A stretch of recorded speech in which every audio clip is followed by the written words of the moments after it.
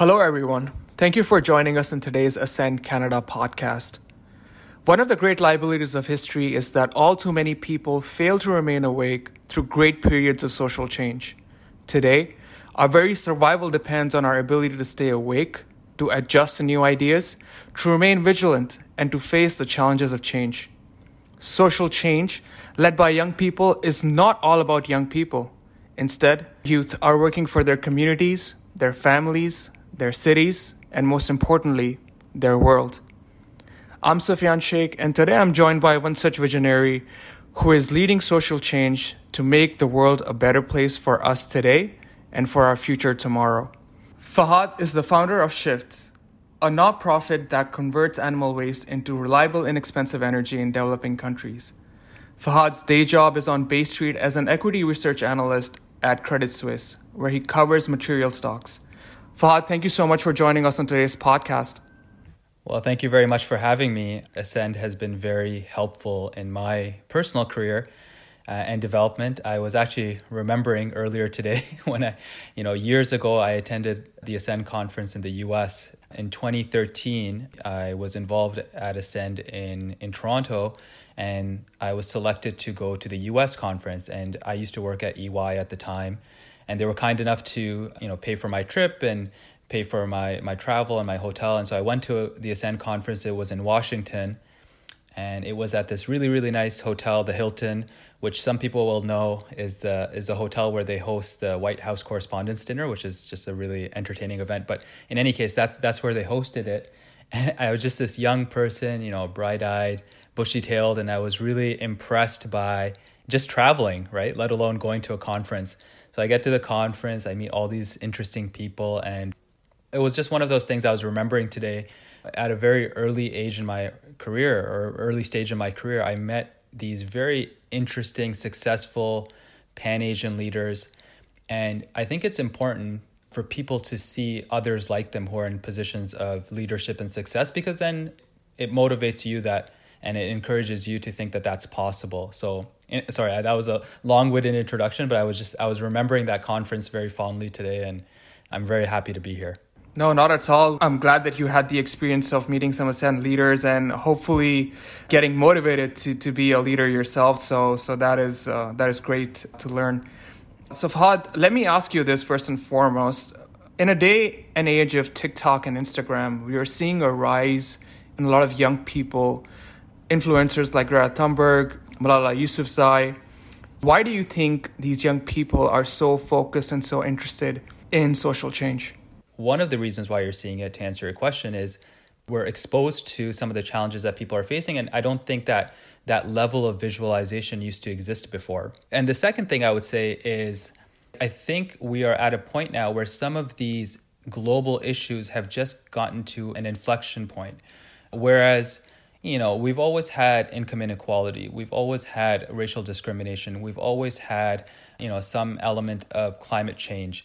All of those issues seem to be bubbling and getting to a point now where if we don't do something, this is going to be, catastrophic. And I think it's kind of those two reasons. One, we're seeing things a lot more because of social media and the internet, the challenges that the world is facing. And number two, I think we're just at an inflection point when it comes to the underlying problems that are facing the world. It's not that we're in the early stages of these problems. These are some mature, significant global problems. And I think it's just pushing a lot of people to think, okay, well, if I don't make a difference, or if I don't contribute, or at least become part of the solution, we might get to a point where we can't go back. Yeah, I couldn't agree more. While you're describing all this stuff, all I can think of is this episode on Patriot Act with Hassan Minhaj talking about we have access to so many problems in the world because of our phones, because of our social media. And, it could affect our mental health because, we want to care about everything, but we can't realistically because there's so many things going on in the world. So we need to prioritize what problems we should focus on and stick with them and not really intake all this negative news that we're getting constantly and sort of prioritize in that sequence. So yeah, I couldn't agree more. I think you've said it really well. I'm a huge Patriot Act fan. I was very sad when Netflix canceled it, but I remember exactly the episode you're talking about, where he talks about this idea of like our mind is like an internet browser, and we just have so many tabs open, and each tab is like a different problem. And he's absolutely right. Just I think, this is a more philosophical topic, but I think one of the issues that is facing us, our generation, is this idea of information overload. And that's information that's both helpful and then information that can be paralyzing. So to your point and to what he was saying is sometimes we're exposed to so many problems and we just don't know what to do. Like there's so many issues to deal with. How do we make sense of it? How do we figure out what to do? We feel helpless because there's just so many things happening. But I totally agree with what you're saying. Sometimes it just comes down to you have to figure out where you can make a difference. And look, not every person is going to try to save the world and solve every problem. It's impossible. Myself included, what the work I'm doing with Shift is solving a very, very specific problem. Energy insecurity and climate change, but there's a million other problems out there. There's income inequality, there's discrimination, there's safety and terrorism and human rights violations. There's just lots and lots of problems. So I do think it's important for people to maybe not get too overwhelmed, maybe stop watching the news so much, and really try to think about the issues that matter to them. And everyone has certain things that matter a lot to them. For some people, they think a lot about women's education. For other people, they care a lot about climate change. And if there's something that resonates with you and you can also apply your skill set to it, that's probably the thing you should focus on if you are trying to have some social impact. Speaking about social change, I would love to hear how the idea of Shift came about and what are some of the things that Shift has been pioneering in today's day and age. Yeah, so in the introduction, you mentioned Shift turns animal waste into energy, and that's basically the gist of what we do. You said it in a very polite and formal way, but the reality is we turn poo into power. so that's the way we describe it to everyone, and that's the gist of the idea. In terms of how it came about, I always joke with people who ask me that. I say, one day I was in the washroom. No, I'm just kidding. That's not what happened.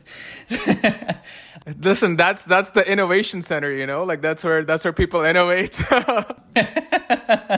Yeah, I was just sitting there thinking, there's something here.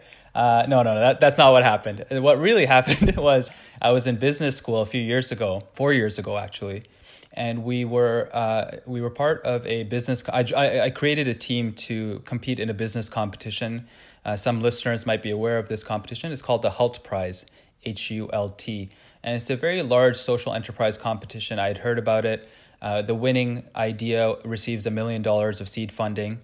So in any case, I put this team together and I was researching ideas, and I was looking throughout, just searching up kind of unconventional different ideas. The one thing I had in my mind, I didn't have a really specific solution that I was trying to develop, but the one thing I had in mind and something that really appealed to me is that I like the idea of reusing inputs that are already in our system. This idea of introducing a new input didn't seem very appealing to me. I like this idea of recycling, but recycling something different.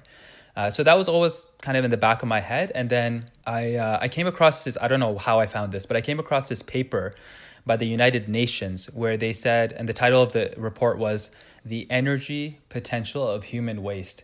And so when I read the title, I was like, okay, well, let me just make sure the source is correct. This is actually United Nations and not, some crazy blog.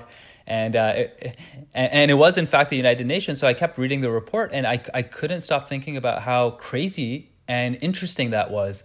And, one of the things that kind of struck me was how come I've never heard of something like this before? We've heard about like wind energy and solar energy and, but how have we not heard about turning waste into energy? That seems unbelievable. So it really is one of those things, like one of those moments where it really stuck with me and I couldn't stop thinking about it. And I knew that was, a winning idea. I knew that there was something there and that the world needed to know about this. So fast forward a little bit, we actually competed in the HULT Prize in London, England.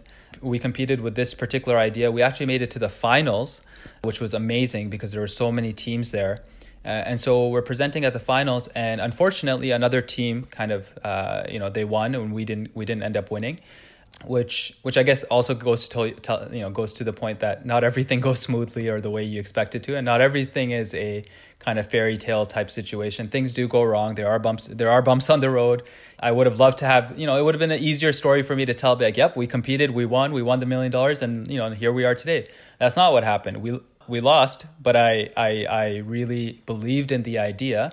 And but one of the things that's important is failure is, now we really in our society, we kind of praise failure because it's important. But failure is only helpful if you learn from it. If you just keep failing, but you're not actually learning anything, it's a downward spiral. So, we failed in that competition according to our standards because we didn't win the prize, but we got feedback from the judges. They gave us feedback about, how to refine the idea some more. And I really took that to heart. So I made sure I remembered. I made a note of, the ways in which we could improve the idea. And then fast forward, we graduated from the MBA program, and everyone on my team started their job. A few months later, I really kept thinking about the idea, and I thought, there's some potential here.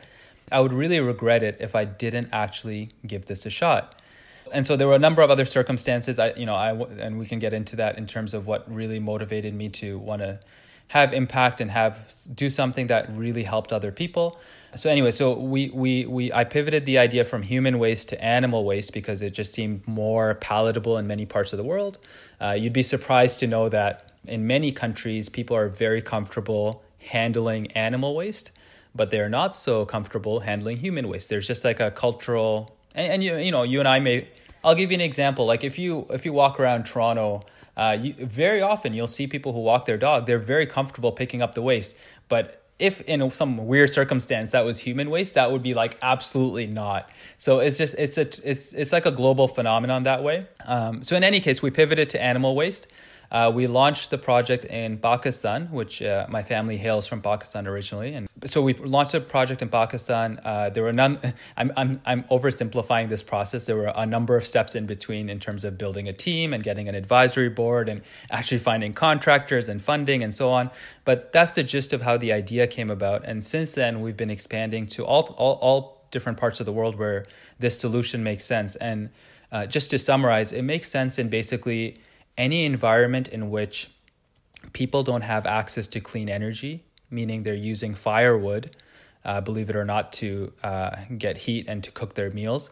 And number two, areas in which there are farming communities. So they have livestock that we can use the waste from. And that's the gist of where we work. So there has to be a need and there has to be an ability to actually produce the biogas. But what I'm trying to do and what Shift is trying to do is really bring this to the world. I think it's something that many people don't know about and certainly don't know the immense potential this has.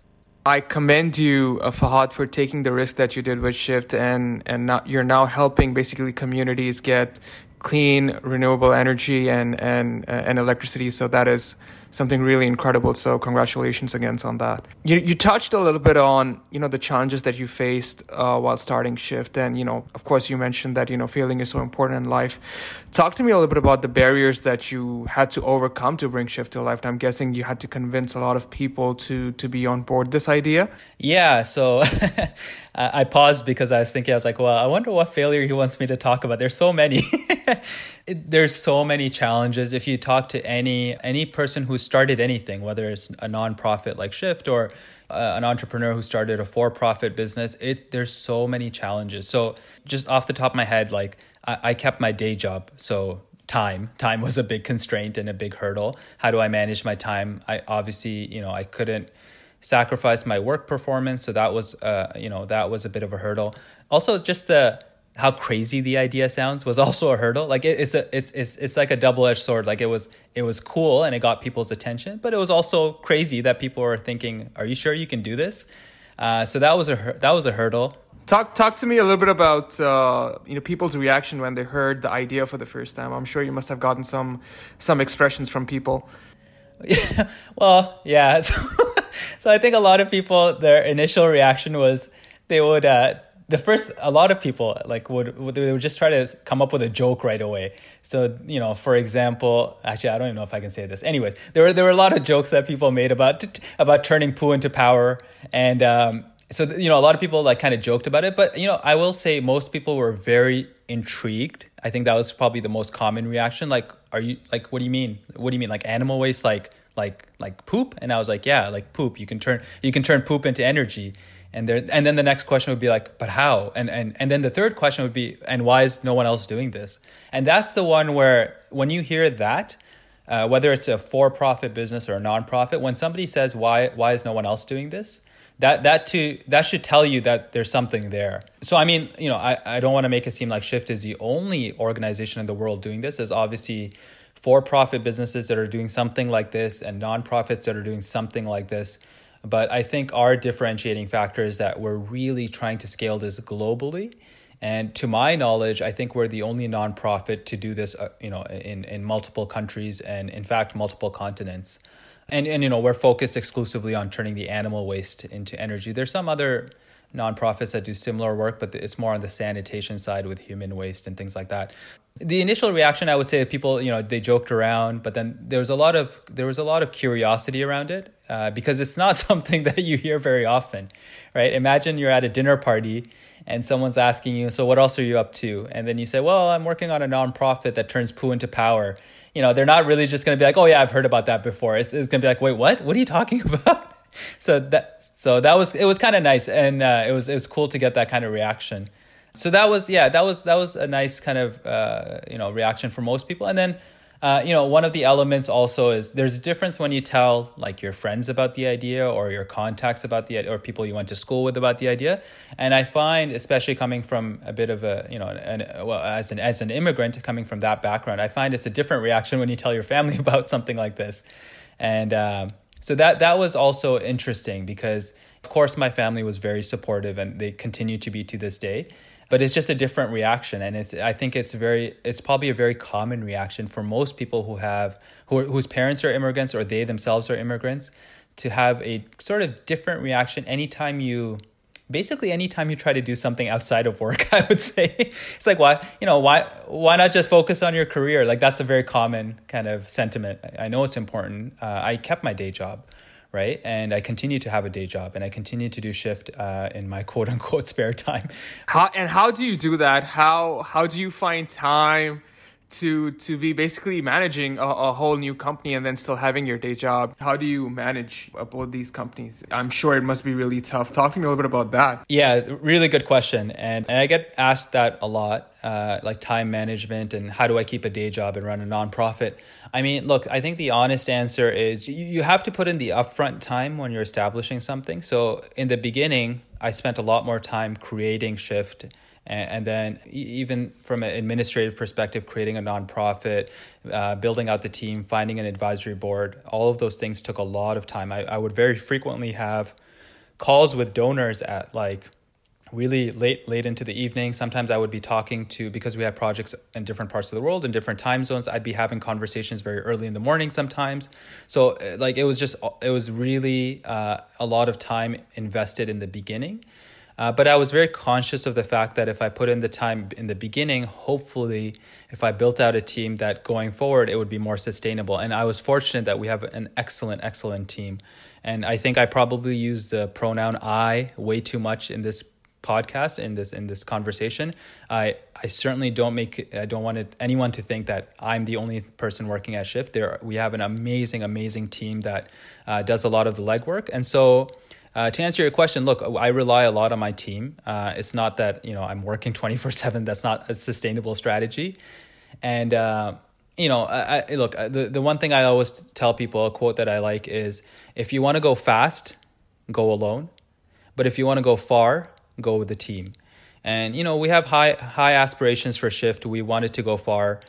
So I have a team. I rely on them a lot. And other than that, I mean, look, the honest answer is I've cut out other things in my life. And that's not for everybody, but what I'll tell you is if you're passionate about something, if you care about something, without you even realizing it, other things will start falling away. And that's not to say there's some things that shouldn't fall away. You should keep, you should make sure you still have conversations with your friends and, have like social time and spend time with your family. All of that shouldn't go away. But there are other things that naturally start falling away, whether it's, spending time on the internet or, watching TV or whatever. Some of those things just naturally start fading away because you're so passionate about what you're doing. So I would say that that's kind of it. I don't have any magical tips for anybody. What I've realized though is any crazy, super time consuming thing is not a sustainable strategy. If you think working 24/7 is the only way to have an impact, you're very mistaken. I get a full 8 hours of sleep every night. And I think it's very important for people to have a long-term view. It won't help anybody in the long term, and you won't have any impact long-term if you burn out in a month or two or in a year. I'm in this for the long haul. My team at Shift is in this for the long haul. And I think we're all trying to do this in a very sustainable way. And part of that is use each other's expertise, leverage the team. And then also you see if you're passionate about something, other things, other parts of your life and other distractions start falling away a little bit.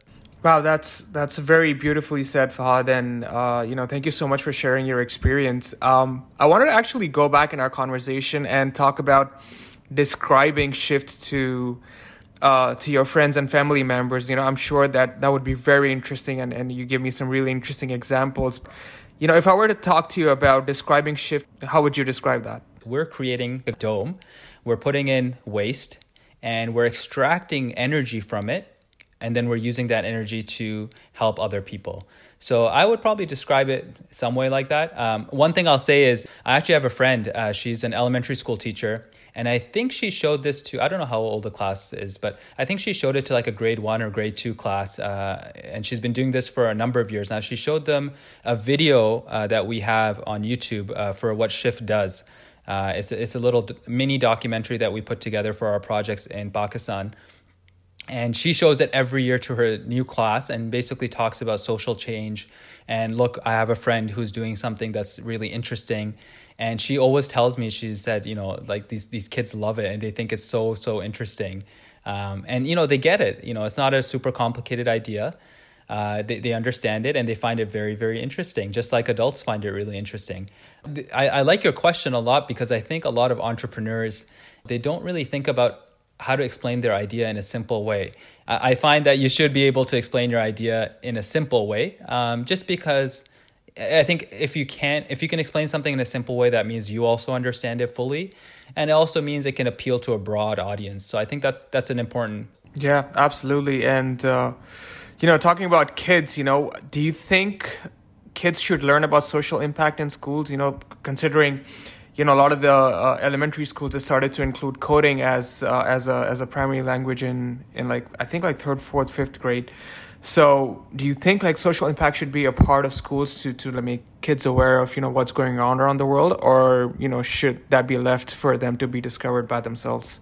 Well, absolutely. I think it should be something that is explicitly taught in schools. So obviously the idea of the social contract and common values and good behavior and being courteous, those things are taught in school regardless. But the explicit idea of really making students recognize how fortunate they are. And I'm talking in the context of Canadian students or North American students, to recognize how fortunate they are from a global perspective, and how much they owe it really to help other people who are not as fortunate. And one exercise I did years ago, I went to an event and somebody did this. They basically lined up everybody in the middle of the room, and they said, take one step forward if you had breakfast every day. Take one step forward if your parents paid for part of your tuition. Take one step forward if you lived in a house, and so on and so on. And they kept naming all these different characteristics. And at the end, they just stopped and they said, now look at like how far you are in terms of, and they had like a reference point for this is where like the world is.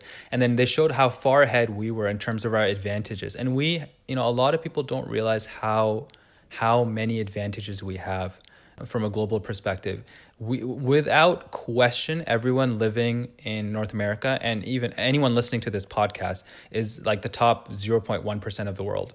in terms of wealth and safety and health and all of those important factors. So should this be taught in school? Absolutely. But it needs to be taught in in a way that's rooted in helping other people and understanding that we're very fortunate and that not everyone in the world is fortunate. And it has to be rooted in that kind of empathetic approach. The other way, I think it needs to be pragmatic, right? I don't think that you can just tell students, okay, everybody needs to be the next Gandhi, and that's the only way you can make the world a better place. I think it needs to be balanced. I think you need to teach students that everybody has a skill set, everybody has something they're very good at, and they should start with little projects that allow them to use that skill set. Maybe they're really good at designing a website. You're talking about coding. Maybe they're really good at something like that. So maybe there's an app idea or something small that they could do, even on a small community scale. I'm talking a lot about helping people in developing countries, but of course there's still a lot of needs in Canada too. So maybe there's something they could do at a local level.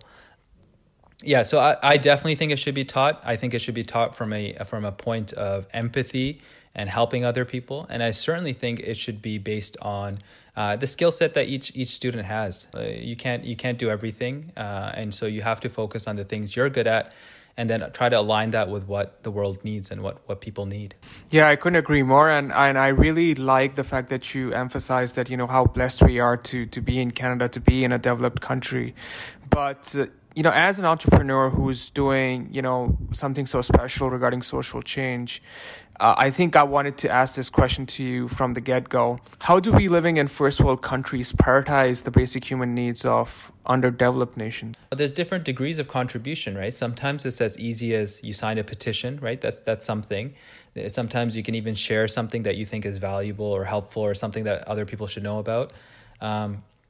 And then, of course, there's more degrees of involvement. You can actually try to find out how you can join that organization or help or start something if it doesn't already exist.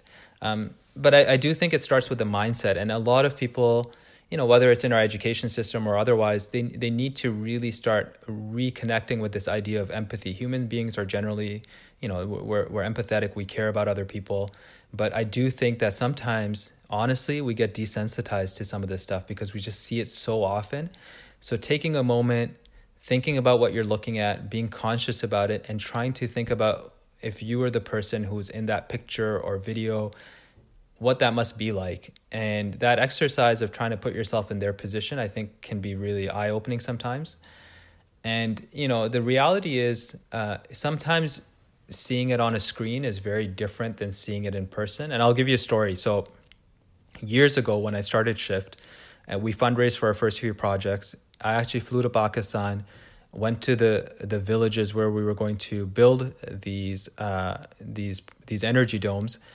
And, it's not something I've shared with a lot of people, but when I went there, it was really, really eye-opening. It was very sad to see the condition in which a lot of people live in the 21st century.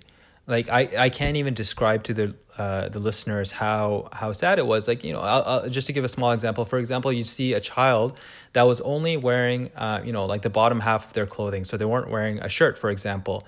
And I asked them in Urdu, I said, why isn't he wearing a shirt? It's really hot outside. And they said, that's all the family can afford. And just something like that is so heartbreaking. And I get it. Not everyone can see that, right? Not everyone can fly to these places and see that. But what I am saying is just try to be more conscious about what you're looking at and try to think about the person that you're looking at, then the video or the picture or the article. Try to think about what if that were you, right? You and I did nothing special to end up here in this circumstance. It was nothing that we did. We didn't decide to come here. We didn't decide to be born here. We didn't decide what our parents, did or didn't do. We were given all of these things, and I think it's really important for people to be very conscious of that. And then that's the first step. And then the rest of it is more pragmatic. You have to look at your skill set. You have to see what you're good at, where you can contribute, and you have to be practical. You might be in a phase in your life where you are really focused on your career, or you really are focused on your family, or you're dealing with someone who is not well, or you're trying to raise a family. Everyone's in a different stage. So it's also not fair to say everyone should be doing something to change the world. Not everyone has to be doing it right now. You have to do it at a time where it makes sense for you and where you can actually have a meaningful impact. Because again, if you do it at a time where, you know, you're juggling everything in life and you won't be able to give it your all, you'll burn out, and you know, you'll let down other people in your life that depend on you. So I think you also have to be honest about where you are in your life. And if there is a cause that you care about, it's totally fine to park it and to say, you know what, I care about this and I think it's important. For now, I'll sign a petition. For now, I'll make a donation, but I won't be able to volunteer or join the organization or start an organization for another few years because I'm raising a family or whatever. You know, everyone has different circumstances, but I think you have to just be honest about where you are in life and take it from there. Absolutely, Fahad. Thank you so much for taking the time out today and talking to us and our listeners and dropping some really, really interesting gems. It's been a pleasure to speak with you. Thank you very much. And to anyone listening, I'm always happy to help in any way that I can. Everyone who, you know, please feel free to add me on LinkedIn. And if there's any way I can help or anyone that I know that you might want to be connected to, I'm always happy to help. Thank you, everyone, for tuning in to yet another Ascend Canada podcast. This is your host, Sufyan Sheikh, signing off. Stay safe and stay blessed.